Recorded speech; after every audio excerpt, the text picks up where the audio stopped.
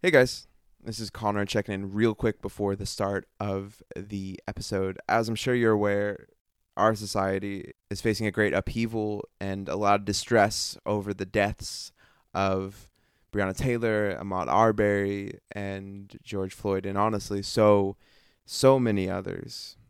At least in my mind, in my brief experience, it seems like there's a changing point, like something different is happening.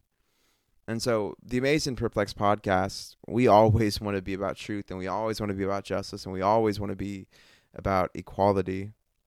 And we hold firm to the belief that all of us were created in the image of God, and that when one person or one people group are oppressed or denied or are treated as if they are less than or treated as if they were not created in the image of God, that God and ultimately his church should cry out for that to be fixed. And so during this time, Jason and I have really struggled and wrestled with how do we address this issue? How do we talk about it? And the Bible is full, and especially the Jesus story is full of different times where God speaks directly to the oppressed and speaks directly to the oppressor. Jesus gives hope to the captives, and he gives hope to the person, to the man, woman, or child with the boot of empire on their proverbial neck. And so at some point we might discuss one or many of those different instances. But for right now, we feel like it's important to amplify other voices, to amplify African American voices, people of color voices who have been in this space for a long time, who have lived it, who are working in it, and who just have a different perspective than Jason and I do. And so down in the description, there will be several different links to different podcasts, YouTubes, different websites that I have found really helpful in the past couple of weeks to just help me have a better perspective on how all this feels to the African American community, how different people are responding, and just completely different perspectives. There's pastors there are community organizers, there are professional podcasters, there is even a poet, songwriter. There's just a lot of different perspectives, and man, we just believe that there's a lot of good things to come out of getting as much perspective as possible. And so we just encourage you, before you listen to this podcast or after you listen to this podcast, just click on at least one of those links and be blessed. Peace. Hello, my name is Connor. And I'm Jason. And you're listening to the Amazed and Perplexed podcast.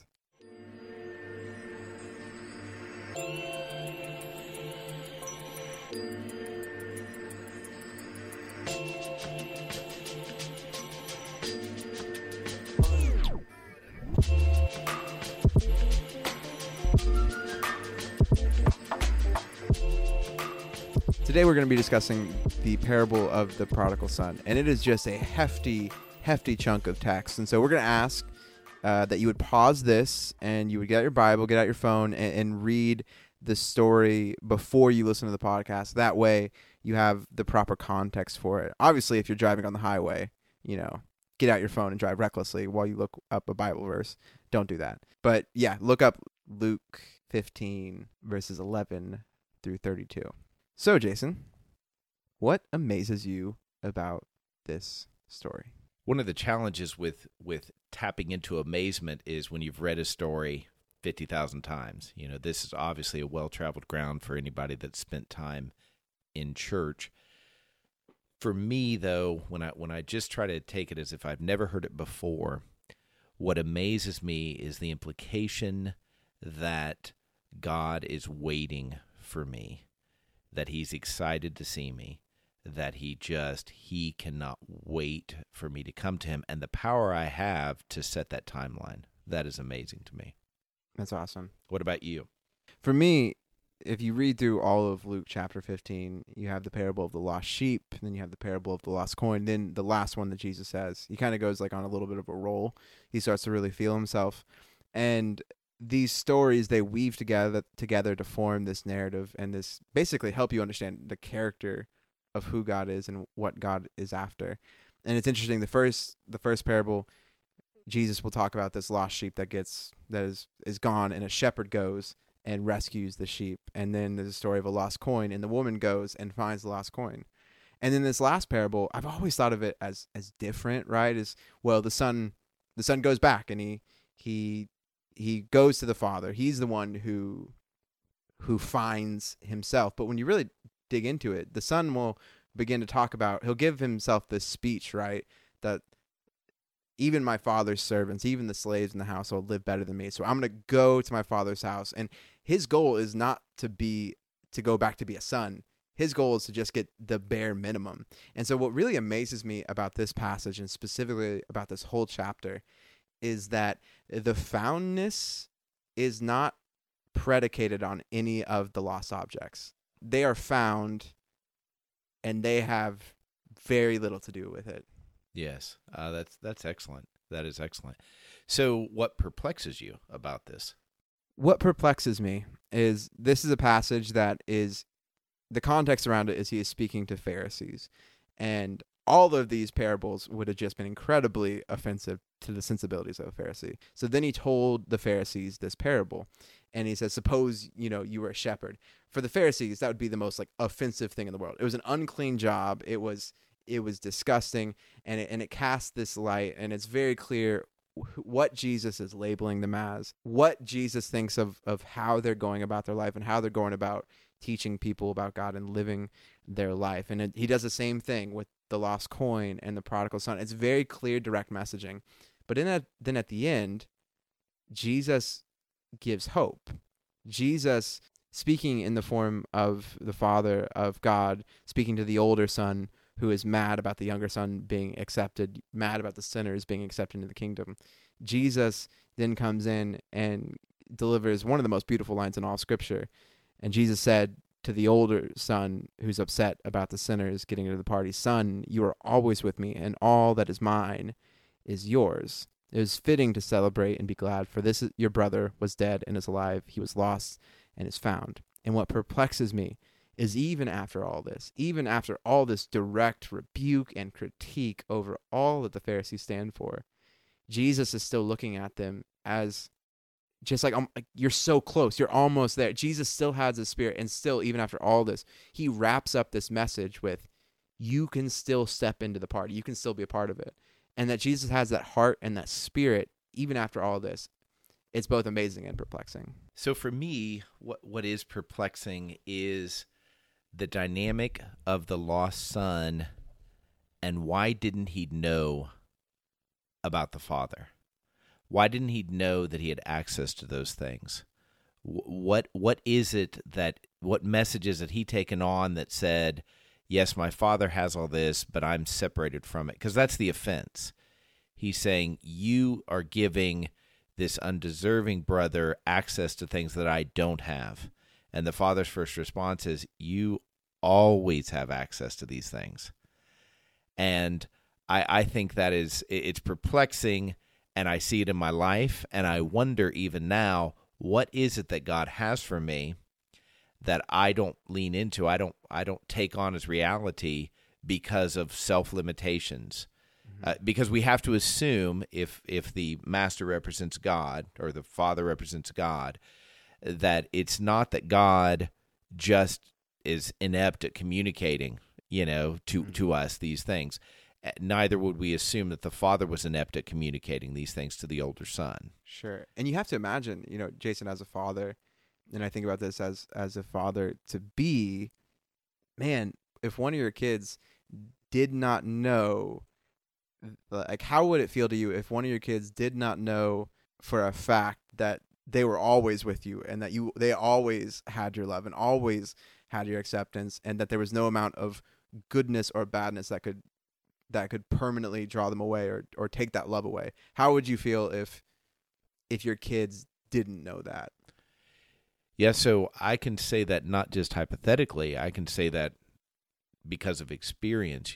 My kids are older, 18 and 20, and there are times they respond to me, and it occurs to me they don't think I trust them. They think I have a perspective that I don't have, and I have some choices there. I could be defensive because I could take that on as an accusation. That's not who I am or whatever. But I've realized, for whatever reason, they haven't gotten the message that, yes, I may have a problem with this aspect of what you're doing, for example, but I'm not against you. And I think that how that shows up, I see myself in that position as the child there with God. So we can just, how does God feel about you? If God loves me and God's for me and God this kind of thing. Mm-hmm. But I've learned over the years that when you press someone on that, when people say, well, God loves everyone, does God love you? And then to press and say, how does God's love show up in your life? How does God's joy show up? How is God's redemption?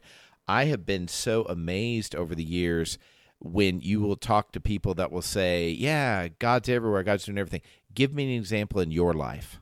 And it's because we have not been taught to personalize this. Matter of fact, when I was young, when people started talking about it's about a relationship with Jesus, in the churches I was part of, that was threatening talk. This idea of relationship with Jesus. And I'm glad that hopefully that seems foreign.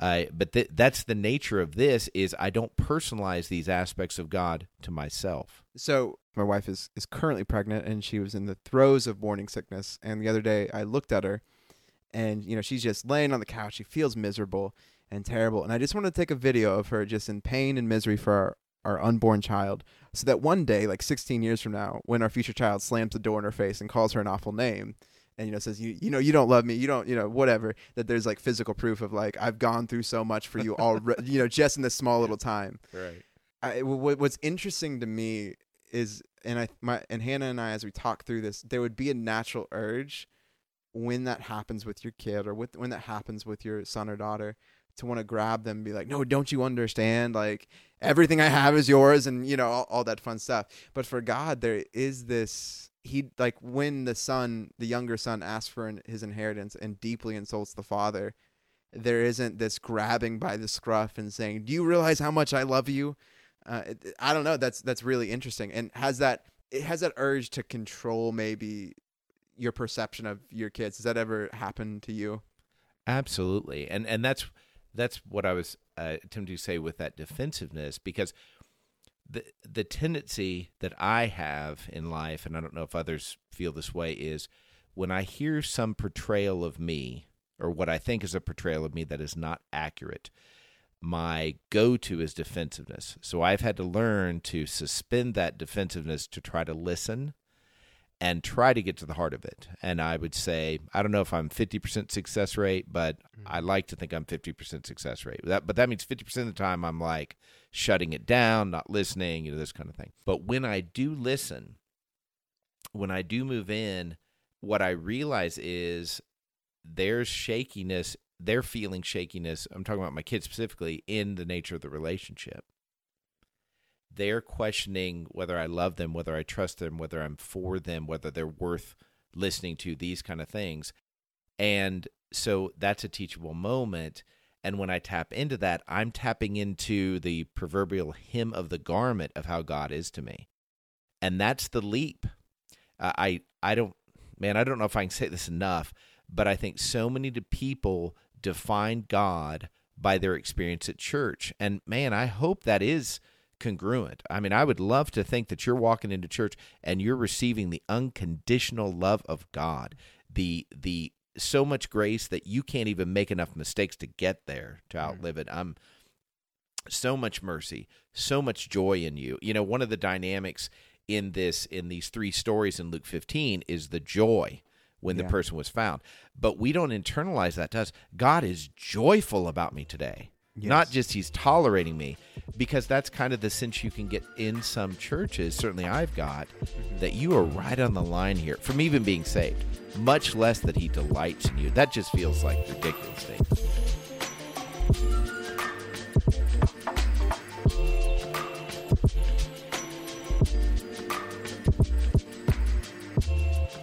Oh, for sure. And I think what you said, right, your experience in church is gonna dictate a lot of how you take in these stories.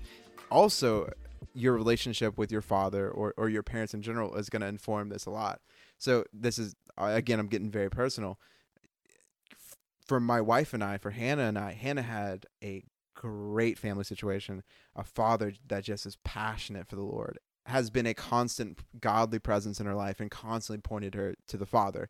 And subsequently, she is able to look at the goodness of her father and go, how much greater is my heavenly Father than even my earthly father. For me, I had a very messy situation, and my father, he struggled a lot, and we had there's a lot of tension in that relationship, and there's a lot of brokenness and a lot of fallenness. And so one of the initial things that drew me to God was this aspect of being a father. And I think this kind of plays on the story, right? Is we get it from both perspectives, right? Of Hannah's able to make that leap because she sees the goodness of her father and make the leap to how much greater God is even than him. And me, I come from a deficit, and I'm able to latch on to the promise of an even greater and better father. I don't know. I that constant reminder it is so important for me, because I have this tendency, like all humans do, because I experience God in this way, because I experience God, coming to me and comforting me in a broken family situation, that he can speak just as much in a good and whole family as he can in the brokenness. And I think there's a lot of that in this story.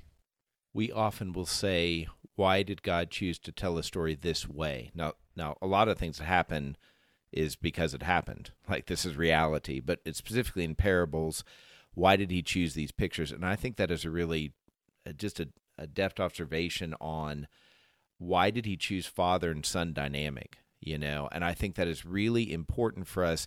Even in that dynamic, we kind of just can breeze right past the fact that God chose to identify himself as your father, as my father, in contrast to your Lord and my Lord. Now, there are times that he uses that terminology, and it's correct. He is my Lord. He is in charge. He's the master. He's the one that knows what's best for me, and I need to obey him. But he also chooses, and I think largely relies on, that picture of father to children. Then furthermore, he created the dynamic of fathers and their children. Like, he didn't, it wasn't like he created everything and like, oh, wait, that reminds me of me. You know what I mean? He created these relationships to speak that. And so one of the things that I just kind of want to throw out there to you, Jason, what I love about this story is you have two sons, and they're both approaching life in an incredibly broken way. The young son, he seeks to gain fulfillment, to gain life by seeking out the worldly things. He seeks fulfillment, salvation in the ways of the world. And then the older son is seeking fulfillment and salvation by his own works. And he holds these things up. And what's really interesting, and maybe this has something to speak to in our current day, these sons are equally as broken. And the way that Jesus handles them individually is just really fascinating to me. It is, and I think this dynamic of acknowledging for me that I am both the son that left and squanders, and I am also at times the son that stays and is judgmental and is saved by my goodness, by my works, by my, well, I'm a minister, I must be saved kind of feeling, I'll tell you, this strong, I really see God working in our culture over the last 50 years, and I'm sure if I had a better sense of the previous 50 years, I could see him. He's always doing that. But one of the things I think he's certainly done, and I don't know, I think many times as Christians we feel threatened by this, but this demand for authenticity, to not be hypocritical, is so strong. And I'm not suggesting it's not abused. It is absolutely abused. Every single concept, everything that God has given us is misused, manipulated, and abused. That doesn't eliminate the fact that God is using it. He's not using it in those ways, but the devil will always have influence, and people will always choose not to yield their free will to God and will abuse the things he's given them. And that shouldn't control us. So this dynamic of recognizing that authenticity is something that's needed, even shows up in this passage, and there are other passages that show it clearly. But God doesn't pull any punches that this guy, the son that left, is a mess. And he doesn't pull any punches that the other guy is a mess, and they're his kids in the story, And that's how he feels about us. We're a mess. At my best day, I am so underperforming for how God created me to be. And God is so clear again and again that he works through us, our choices to open ourselves up. But in order for us to open ourselves up, there's this ratio of how much we trust him to how much we open ourselves up. Because when I'm told, you got to be careful, you got to make sure that you just do everything right, and then you have these thoughts in your mind or these struggles you have, well, then that says I need to close down more and more. And the sad truth there is we end up closing down more and more to everything, to God. We end up closing down to the opportunities God gives us. Yeah, we see the danger, right? We see some crazy party that's happening over there, and we're like, I don't know, that doesn't look super good to me, so I need to close myself from all parties. I need to take a step back and go sit in my corner and not participate. And then hopefully eventually the Father comes out to us and says like yeah, we're not even gonna deal with the party over there. That's whatever. We'll talk about that some other time. There's a party right over here, and because of your feelings towards that party or this party or anything around you, you have chosen to ignore the thing that's directly in front of you. And man, that is, I feel that with God so often in my life. It's so easy to look at other people's theological beliefs or the way they decide to go about their ministry, and I'm just like, well, I don't like that party. I don't like what they're doing. And maybe sometimes it's right and sometimes maybe it's wrong. But I think so often in times in my hypocritical heart, there is this tendency to miss the forest of the trees.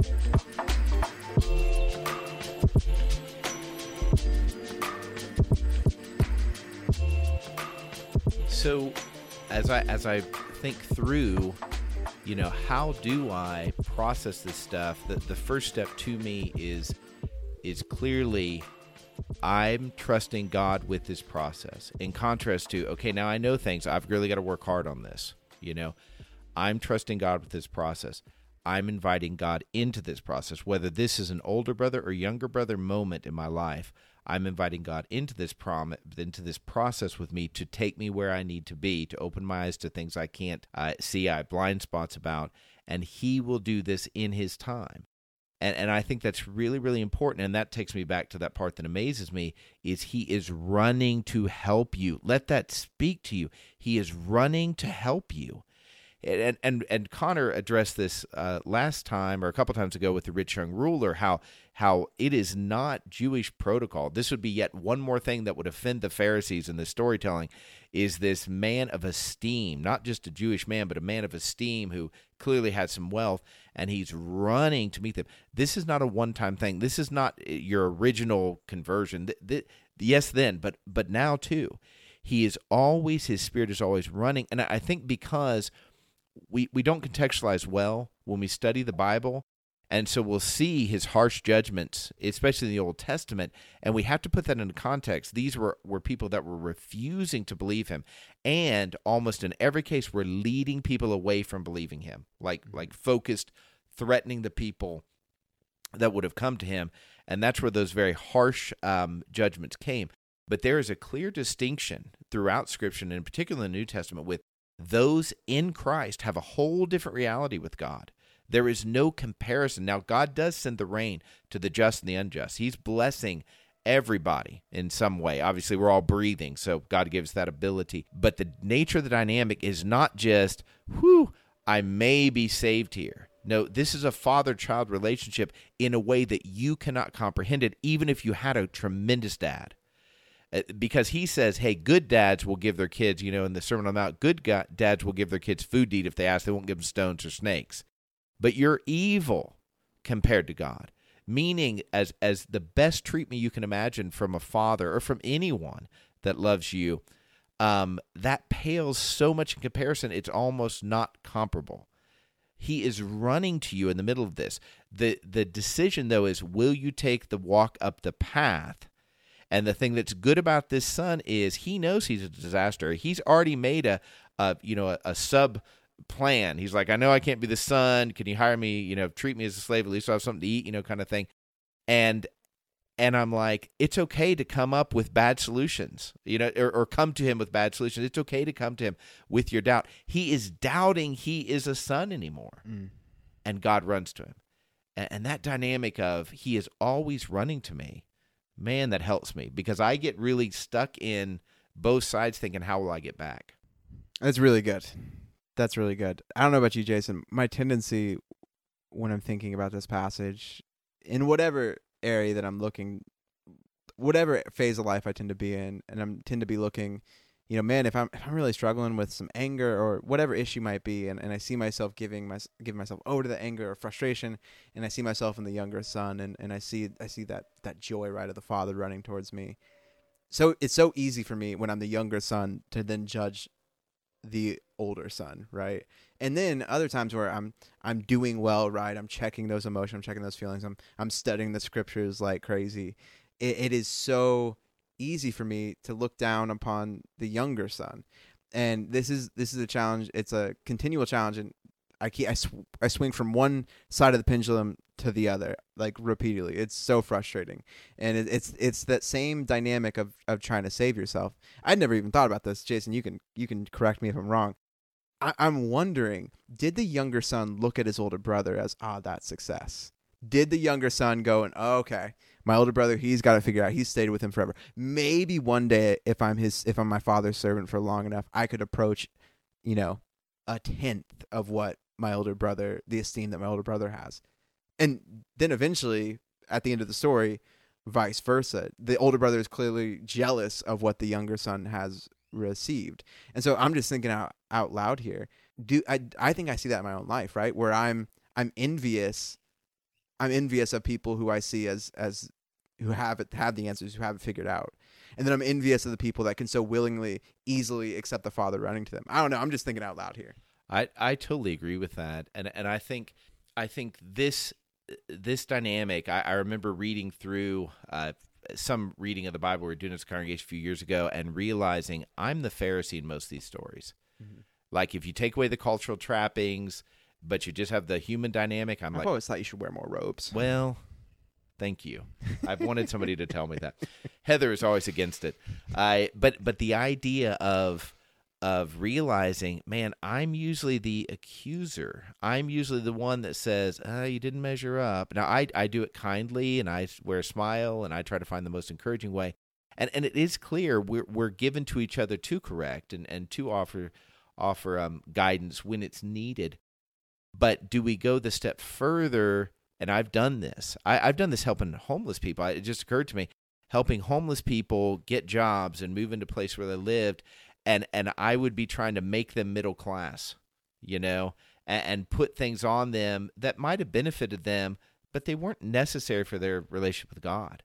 And I would start to overemphasize those things. This is such a common thing in church culture, right? Is I'm discipling this person to be your average middle class evangelical Christian, as opposed to just what God has called them to be. Mm-hmm. That's really good, and we're often hostile, right? When somebody doesn't follow along that path, we're often hostile to when people buck against that tradition. Yeah, there was a guy that we both know. Love this guy. I'm going to meet with this guy later on this afternoon. Just thought about this, but I really thought I met him when he was like 7th grade, kind of similar to our relationship, and he and man, he just had so much going for him with Christ. And did some things that I thought were leading. I was like, won't this be cool? You'd be a minister, I'd be a minister, kind of in my head. And then he decided to go another professional pathway. And on one hand, I'm thrilled with him because he needs to be doing that. That's how God wired him. And another, I had to grieve that loss of that little dream. And I'm grateful because people had helped me see it beforehand that we are so tempted to whatever works for me, and it's good. I'm talking about good stuff. Then that must be what works for you, and I think that's a big challenge. I'm reminded that the apostles hung together for a while, but then they all went their own direction, and Paul did ministry a lot different. then Jesus did ministry, And I just think that's Jesus freeing him up to follow his God-given design while following God. And it didn't minimize Jesus' influence. It just, Jesus influenced him to follow God, but he didn't say, and do the methods that I did. I would just encourage you this. If you're somebody who's not in the whole Jesus campers, unsure, I would just encourage you, the picture that Jesus paints of the Father is a father waiting on the porch to see his son running back to him. And so maybe you feel like, well, for my father to run out to me, I have to at least be, right on, I have to be halfway up the driveway, or I have to be like, I have to be on the street at the very least for God to come running towards me. It says that the Father saw the Son from far off and ran towards him. So I would just encourage you, if you are making the progression towards, if you have chosen to start walking towards God, the Father is running towards you. Even if it's a slow walk, the Father is running towards you. And secondly, if you're in this walk, if you're walking alongside Jesus and you find yourself like the older son, confused at why things are happening the way that they're happening, confused by why God is acting in a particular way that he is, or why he's allowing things, or what the whole plan for the situation is, the Father is inviting you and telling you, like, you're just outside the party. The party isn't down the street. The party isn't far away. The party is right in front of you. And all you have to do is choose to go into the party, because you're almost basically there. And so that would be my encouragement for you over the next week. If you're not a follower of Jesus and eventually become a follower of Jesus, you'll see yourself in both these men, both these sons, all of the time. And that's okay. And that's good. That's why Jesus gave us this parable.